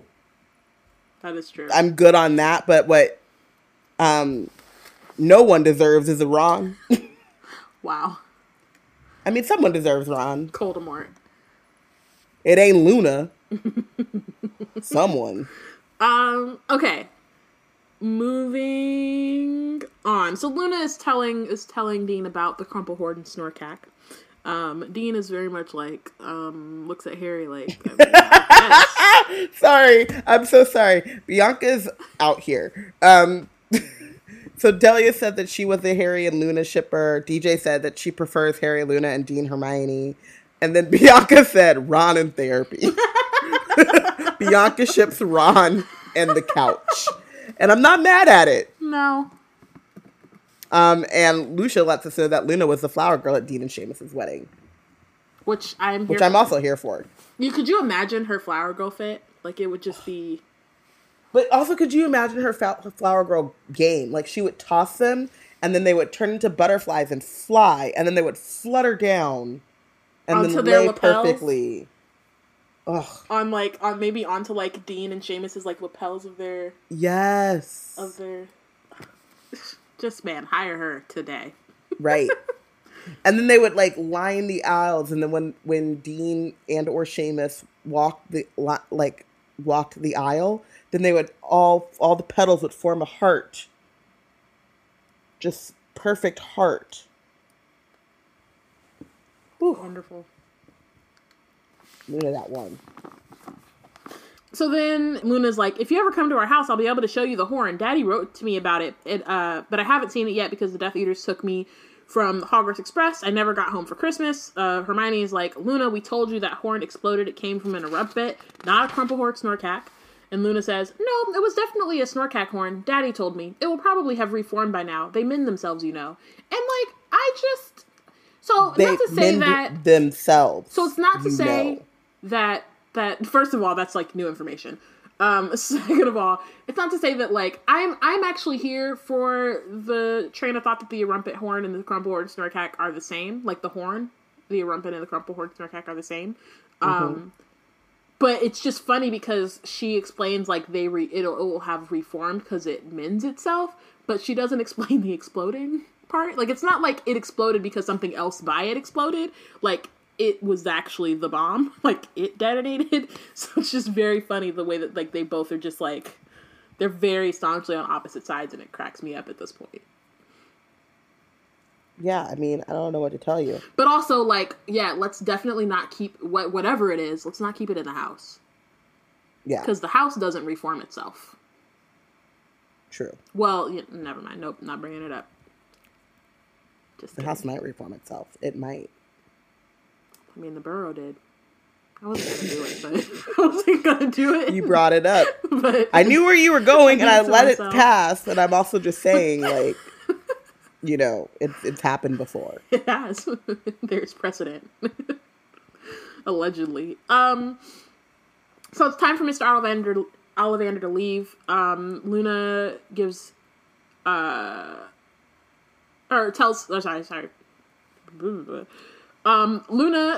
Mr. Ollivander that she's going to miss him, and he says, "And you, my dear, you were an inexpressible comfort to me in that terrible place." And I just, Aww. it's wonderful. You're crying. Luna's wonderful. That's who you want when it's, when it's about to go down. Just for, like, support and things. So then Fleur says, or asks, if he and Bill can deliver a package to Auntie Muriel because she never returned the tiara from the wedding. She opens it, and then Griphook is like, "Oh, interesting. These also made by goblins?" And Bill is like, "And paid for by wizards." And so just kind of snatches that out, which is a yikes. So then Bill and Ollivander set off. The rest of them squeezed around the table. Fleur is all nervous because, Bill's not gone for very long, but clearly in this climate, like, your boo leaves. You just want your boo thing. So, nearby. and you don't have a clock like Mrs. Weasley. Mm-mm. So awkward. But then he returns pretty quickly, and he's like, "Everything's fine. Ollivander settled in. Mom and Dad say hello. Ginny sends you all her love," which, like, Ginny sends you, Harry, her love. And then there's something in Harry's chest that starts talking to him. Like, "Oh, really? Why? Do you send your love to me? That's crazy." And we're just like, "Hey, man, purr. Get that checked out." The scaly monster that purrs. Did you just say purr? And with this is a podcast, so y'all can't see it, but she just did this really lazy hand move, like hand cat paw movement, and said purr. And I need to make it a GIF or something because it was ridiculous. Purr. Bianca drops the old sticker that Clarissa made. But Jenny's still eating porridge. Fred and George are driving Muriel up the wall because they're operating an owl order business out of her back room, which is like, secure the bag, okay? Right? Nobody else is working, so... You still gotta make change. And I bet you they might be dropping Muriel if you, duck it. Thank you for housing us. It's better than what Griphook doing. Gotta do something. Luna's like, this is the... Oh, sorry. So it cheered Muriel up to have her tiara back. She said she thought we'd stolen it, and Flora's like, you know what? Your whole family can get out of my face. Luna is like, Daddy's made a tiara. Well, more of a crown, really. And so then Ron and Harry, of course, look at each other and are like, "Oh, yeah, we know." We've seen it. He says he's trying to create the lost diadem of Ravenclaw, so that's like the second time it's been brought up, so just another aha moment. He thinks he's identified most of the elements now. Adding Billywigs really made a difference, apparently. That's wonderful. I mean, the thing is like, it's great, but Xenophilius is definitely in Azkaban right now, so it's not like we could just pop by and see it. So that's true. Awkward. There's a bang on the front door. Everyone is like, hold up. We didn't ask. Who's this? Hey. Yeah. That's exactly what they're like. They're like, who's at our door? We weren't out here with the, we didn't send out any other invites to our dinner party. So Bill's like, who is it? And it's our dad. Who's like a dad now. It's great. Our hashtag dad, who's a hashtag dad squared. Oh my gosh. But before we get there, let's talk about this little code phrase thing that that Joe pretty much just gave up on at this point in the book. She was like, I don't care. It's Remus. She's not even trying. She's not trying. Though. She was like, it's Remus. It's motherfucking Remus. That's what it is. So it is I, Remus John Lupin. I am a werewolf, married to Nymphadora Tonks, and you, the secret keeper of Shell Cottage, told me the address and bade me to come in an emergency. So I'm like...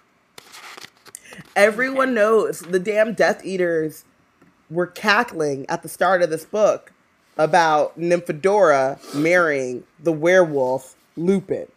Like, it's the man that everyone knows. And Lupin's code is I, Lupin the werewolf, married to Nymphadora.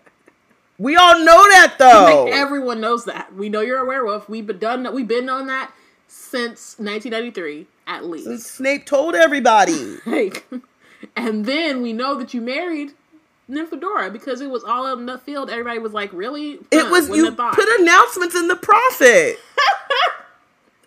We all saw it. It's on my refrigerator, Remus. God damn it. What we don't know is, like, you know, the animal that Harry first saw on your thing, or... I mean, I don't know. Well, I guess he does know that Harry's there, probably. But just, like... The grade that Bill received in Transfiguration. The 5th sign of the House of Gaunt. I don't know, like, something else. Lucius says... But me! Sorry. Remus married to Nymphadora. Me, Wolfie McWolferson, who happens to be a werewolf. Lucia literally was like, Mooney McWolf is a werewolf? Wild. Crazy, right? Like, DJ says that he's too happy to think clearly. Which, like, sure.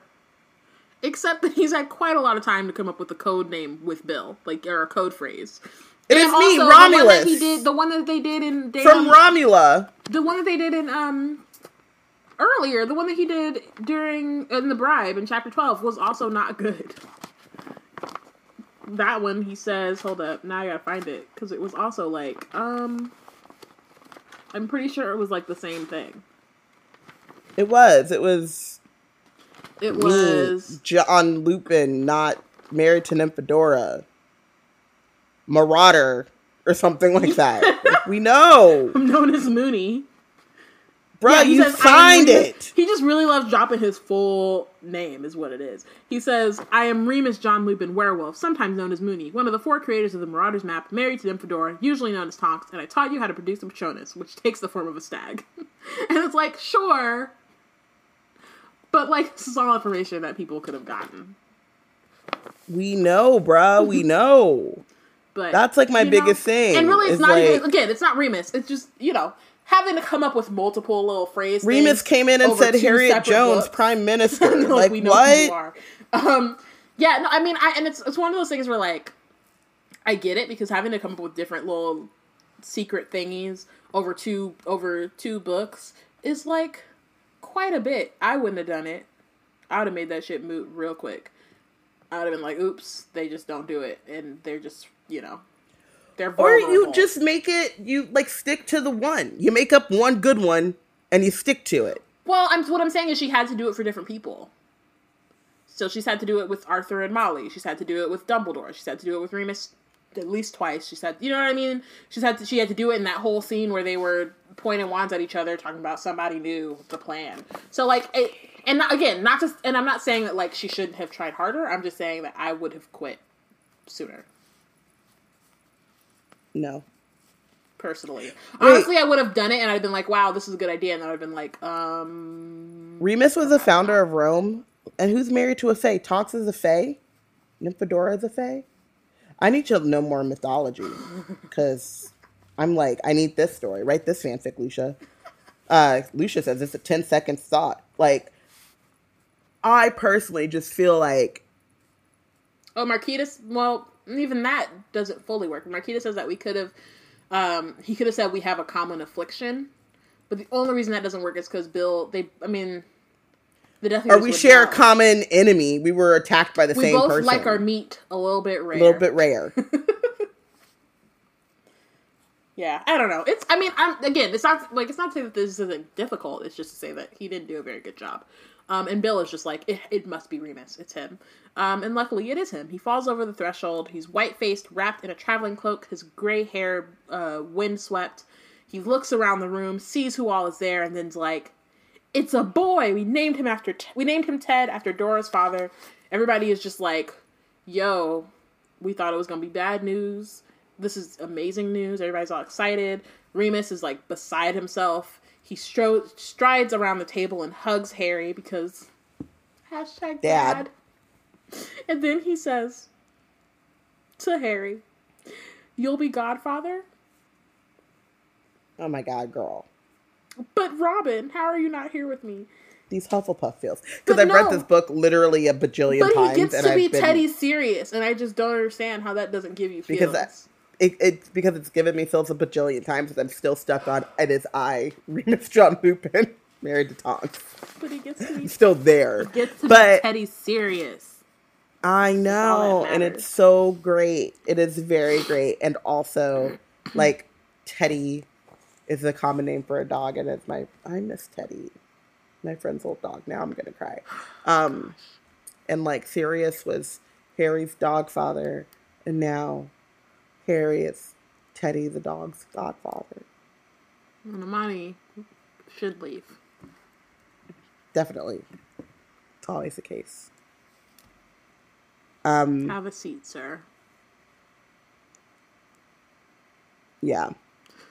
Now there's okay, that one just being that one hurt. Chat, and they're just so cute. Harry and Teddy together. It's too much. Okay, this fan art is too much. So how about we move on, because I didn't want that many feels. I'm very much like I think I talked about this. I feel like it was us and maybe Connie. Like, Hufflepuff sit in the fields. I'm a Ravenpuff, so I just do drive-bys. Like, I just like pew fields, and then I'm done. I'm over it. I no longer want to like engage. You know. I'm like, okay, but this second piece of fan art was just rude. It's too much. Lucia. Oh, and it's a GIF. How about not? How about we don't? Lucia, we know. We know you are very comfortable on the Felix bench. We understand. You have made that clear. Your brand is intact. Jesus. So, wait, I have to explain it to the people at home. So, it's a 2-panel fan art. And the first one is Harry, South Asian Harry, by the way, sitting with Remus. And Remus says, "What memory did you think of?" And Harry says, "My parents." And then the next panel is Harry sitting with Teddy. And Harry says, "What memory did you think of?" And Teddy says, "My parents." No thanks. Oh and now we're all just here. And now Bianca's sharing one where Harry's holding baby oh my God! Teddy, and it's just... Baby Teddy with his blue hair. Hashtag dad. Okay, it continues. Hashtag dad lives. Okay. You got me up here. I'm no longer upset about Remus John Lupin. Werewolf. Oh, that one is so good. It's so cute. I can't. Oh. I cannot. It's too much. I'm saving this. Okay. But also, how dare you? Yeah. So Harry feels overwhelmed, and he's overwhelmed, astonished, and delighted. He, of course, says yes, because, like, that's his dad. Why wouldn't you? Because it's so... And then Remus is like, "I can't stay long, I must get back." He's beaming at everyone. They're all drinking to Teddy, Remus, Lupin. We find out that he looks like Lupin now all of a sudden calls Tonks Dora, which is like cute, but random. But she thinks he's like me, not much hair. It looked black when he was born, but I swear it's turned ginger in the hour since. Would probably be blonde by the time I get back. Andromeda said Tonks' hair, and see, now he changes it to Tonks. Started changing colors the day she was born. And then he's like, "Just pull it up one more time. It's cool." So they drink a lot. They drink some drink. Pull it up. Exactly. And then Remus's news seemed to have taken them out of themselves, removed them for a while from their state of siege. Tidings of new life were exhilarating, which is true, and great. But I still stand by, keeping it wrapped up out there, folks, in times of Wizarding Wars. Just, seems like the thing that should be... I mean, they should just be using it in general. It's kind of wild that they don't have magical contraception, but,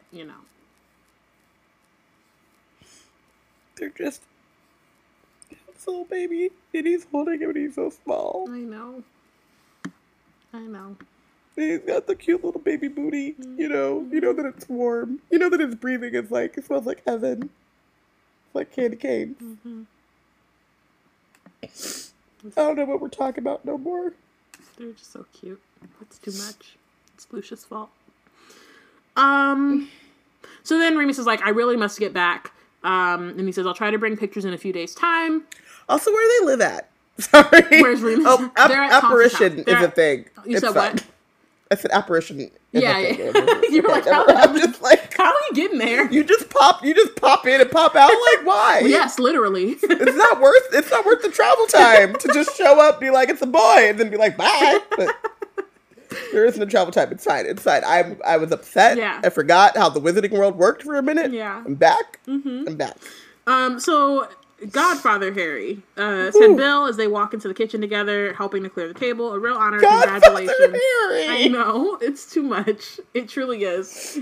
I was fine until the goddamn fan art. It's just like, they're just so cute. It's wonderful feels. You're in literal tears. I was tearing up and my eyes were stinging a little bit. In the You'll Be Godfather This is Harry. what you wanted. Like, they got into a big fight. This is what you wanted. Harry, like, all he needed was his Mooney, and I just feel like he doesn't get his Mooney enough, and now he gets to be here for his Mooney's Mooney, and it's just adorable. And Stop talking! I'm sorry. Okay, on to goblins. Bill would like a private word with Harry. Bum bum bum. Oh God. He says, you're planning something with Grip Hook. And then says, I know goblins. Yeah. I have goblin friends. It's just like... Some of my best friends are goblins. Yes, it's literally what it is. I dated a goblin once. I had sex with a goblin. It was cool. No. It's all of those things. Oh, God. And I'm still crying through all of it. Oh, God, can you stop? It's Ginny. And she's not even eating porridge. And Harry, and they're flying, and the Teddy's got the little baby bird flying. Oh, God. Okay. Oh, gosh. All right. It's okay. Oh, God. So then Bill is like, if you've struck any kind of bargain with Grip Hook, and most particularly if that bargain involves treasure, you must be exceptionally careful. Goblin notions of ownership, payment, and repayment are not the same as human ones. Harry's like, well, yikes, because, first of all, too late. And then Biddy asks, what do you mean? And he says, and Bill says, and this is where I have an issue, he says, we're talking about a different breed of being. Oh, God! The racism! Now I'm crying. Because the thing is like, it's not biology, it's culture. So you can't just be like, oh, they're just a different breed, like, wow, like... Yeah, that's not how it works. Smaller. They do it because they're goblins. It's like, no, they do it because they're raised that way. Just the same reason why y'all learn. It's just different cultures. Things like that are different among human cultures as well. So, like, because the great wizard biologist Thomas Jefferson did some experiments and saw that their brains are smaller. No, he didn't and do any experiments. Thomas Jefferson didn't do no experiments. He just observed them from afar. He observed, and then said, based on my observations from about 100 yards away. Yeah. With no peer reviews or citations. Yeah. Mm-hmm. Yeah. Mm-hmm. Got it. Dealings between wizards and goblins have been fraught for centuries, but you'll know all of that from History of Magic. And I'm like, sir. Did you not have Harry Reid? Like, can we not? Maybe you could get through all the boring, but like, you're talking to Harry. I did take History of Magic. We called it History of Naps. Then he says there has been fault on both sides, which again is like meh. Like it's not a both sides thing. And I would never claim that wizards have been innocent. However, there is belief among some goblins and those at Gringotts are perhaps most prone to it that wizards cannot be trusted in matters of gold and treasure, that they have no respect for goblin ownership. Harry's like, I respect goblin ownership, and Bill's No, like, you don't. no, you don't get it. Like, you don't, because you don't know, right? You don't understand. Nobody could understand unless they have lived with goblins. To a goblin, the rightful and true master of any object is the maker, not the purchaser. If it was bought, they would consider it rented by the one who had paid the money. They have, however, a great difficulty with the idea of goblin-made objects passing from wizard to wizard. They consider our habit of keeping goblin-made objects, passing them from wizard to wizard without further payment, little more than theft. And so that's part, just kind of rewinding back to the thing where Griphook is talking about Gryffindor stole the Gryffindor sword. Like, it's totally possible that he bought the sword for himself, and then when he decided, like, oh, when I die, it'll stay at Hogwarts. Then that's when the goblins are like, nah, you're a thief, right? They stole it from us. The problem for me, right, is because, like, obviously these are, like, two very different ideas of ownership and culture, and, like, that's fine. My thing is, why couldn't they just set up a payment plan, and every time they pass it over, they just throw the goblins a little something? Like, I just feel like there are middle grounds where they can both meet each other in the middle, as opposed to just being like, oh, both sides are whoop-de-whoop, like, y'all always trying to, like, steal stuff from us. Like, you could also just, come up with the middle ground. Like taxes. Something. Like, you know what I mean? Like, I just don't think, like, it's just like, oh, okay, I'm, like, bequeathing this to my niece, so let's just throw some more money to the goblin who made it, and then... Basically, goblins are like, there should be an inheritance tax, and then wizards are like, you want a death tax? Right. It's like, well, sure. Yeah. DJ said the goblins write reparations into their business deals, and she's here for it. Which, do what you gotta do. I mean, like, and I just think that it's not really especially if you know that's how they are. Right. The thing is that, like, once you figured out that is the difference, then it's easily fixable. Like, you can still keep the thing. Like, it. You know what I mean? Like, maybe there is. You could be like, sorry, we didn't understand the terms of our purchase, but now that we do know this, it's can just we like, when you it's like a car note. Negotiate? Yeah. Or rent. Like, it's just like, like, you have bills. It's just a bill. If you want to keep this goblin-made thing, because that's what their culture is, like, do that. Right.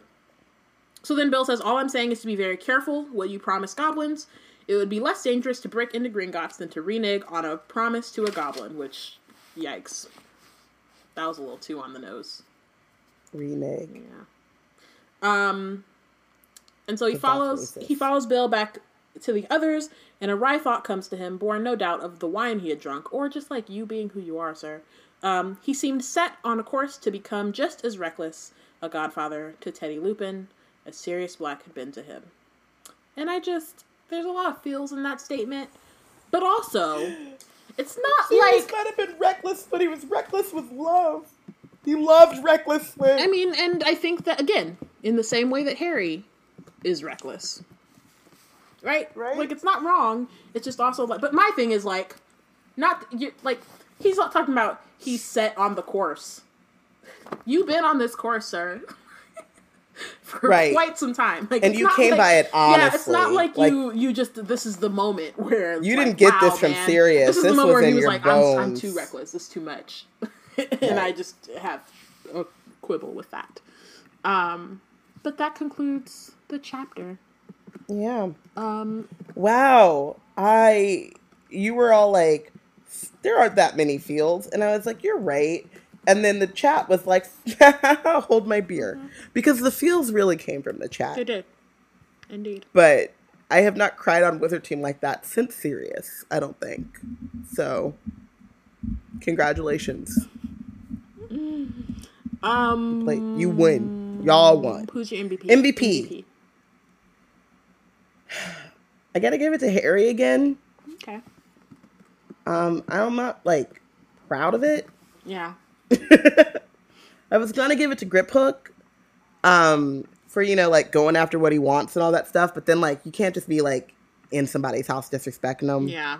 So, like, he couldn't get the MVP. And then I was like, well, maybe, Bill and Floor. You know what? I'm giving it to Floor.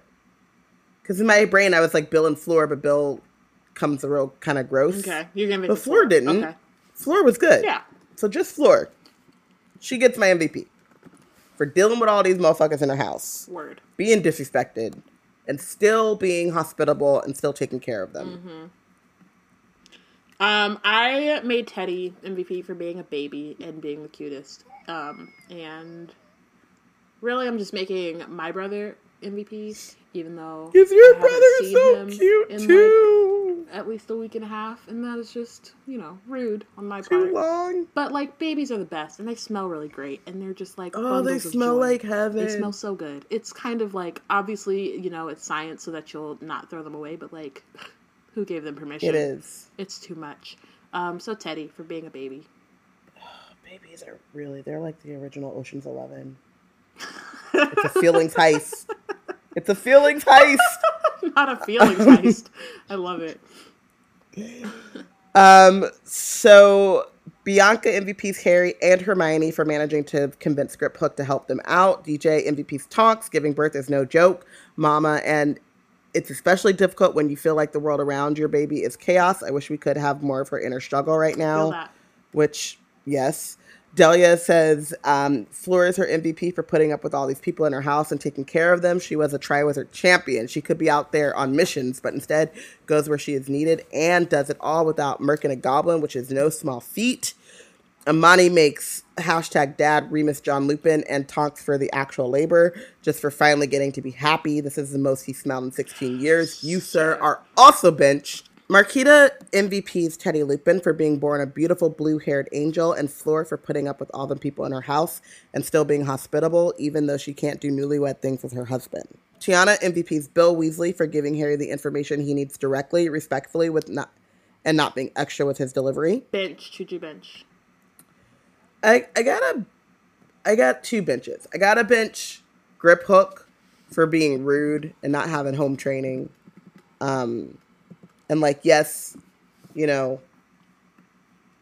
social society, there are differences, but once you can't go to France and act like you're in Germany, I don't think that made sense, but it should make sense. Sure.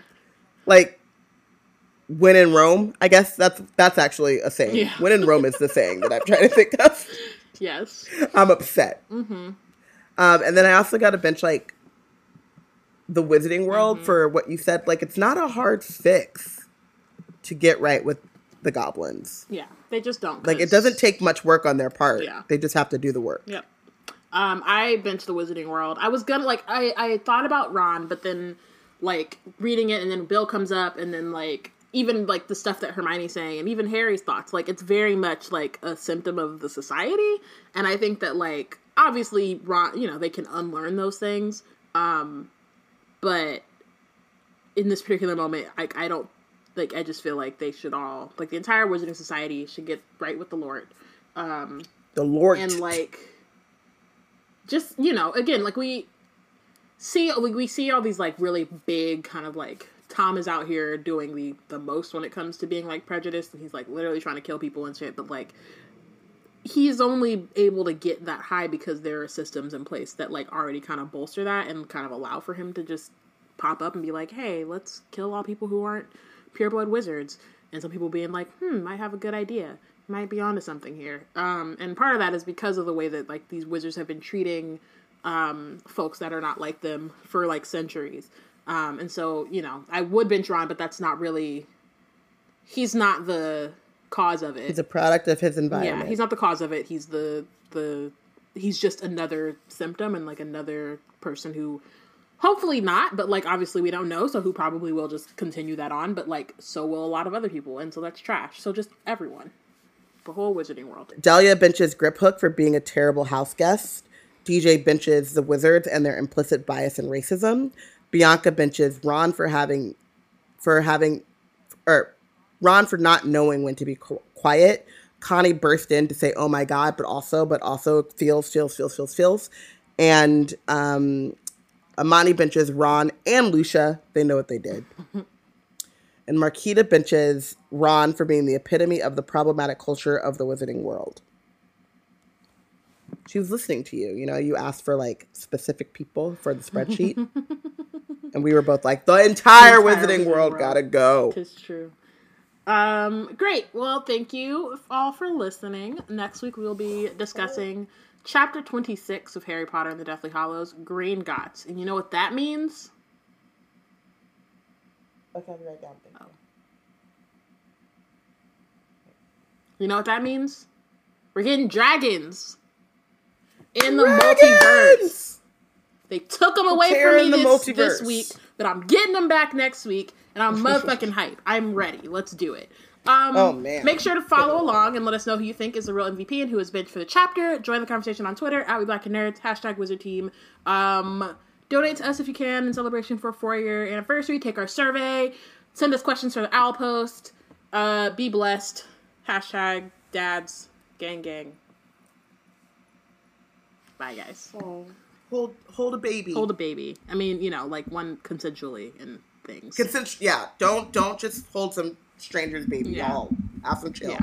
But if you know a baby and you know that they were willing and able to be held, do that. Yep. All right. Bye, y'all. Bye, guys.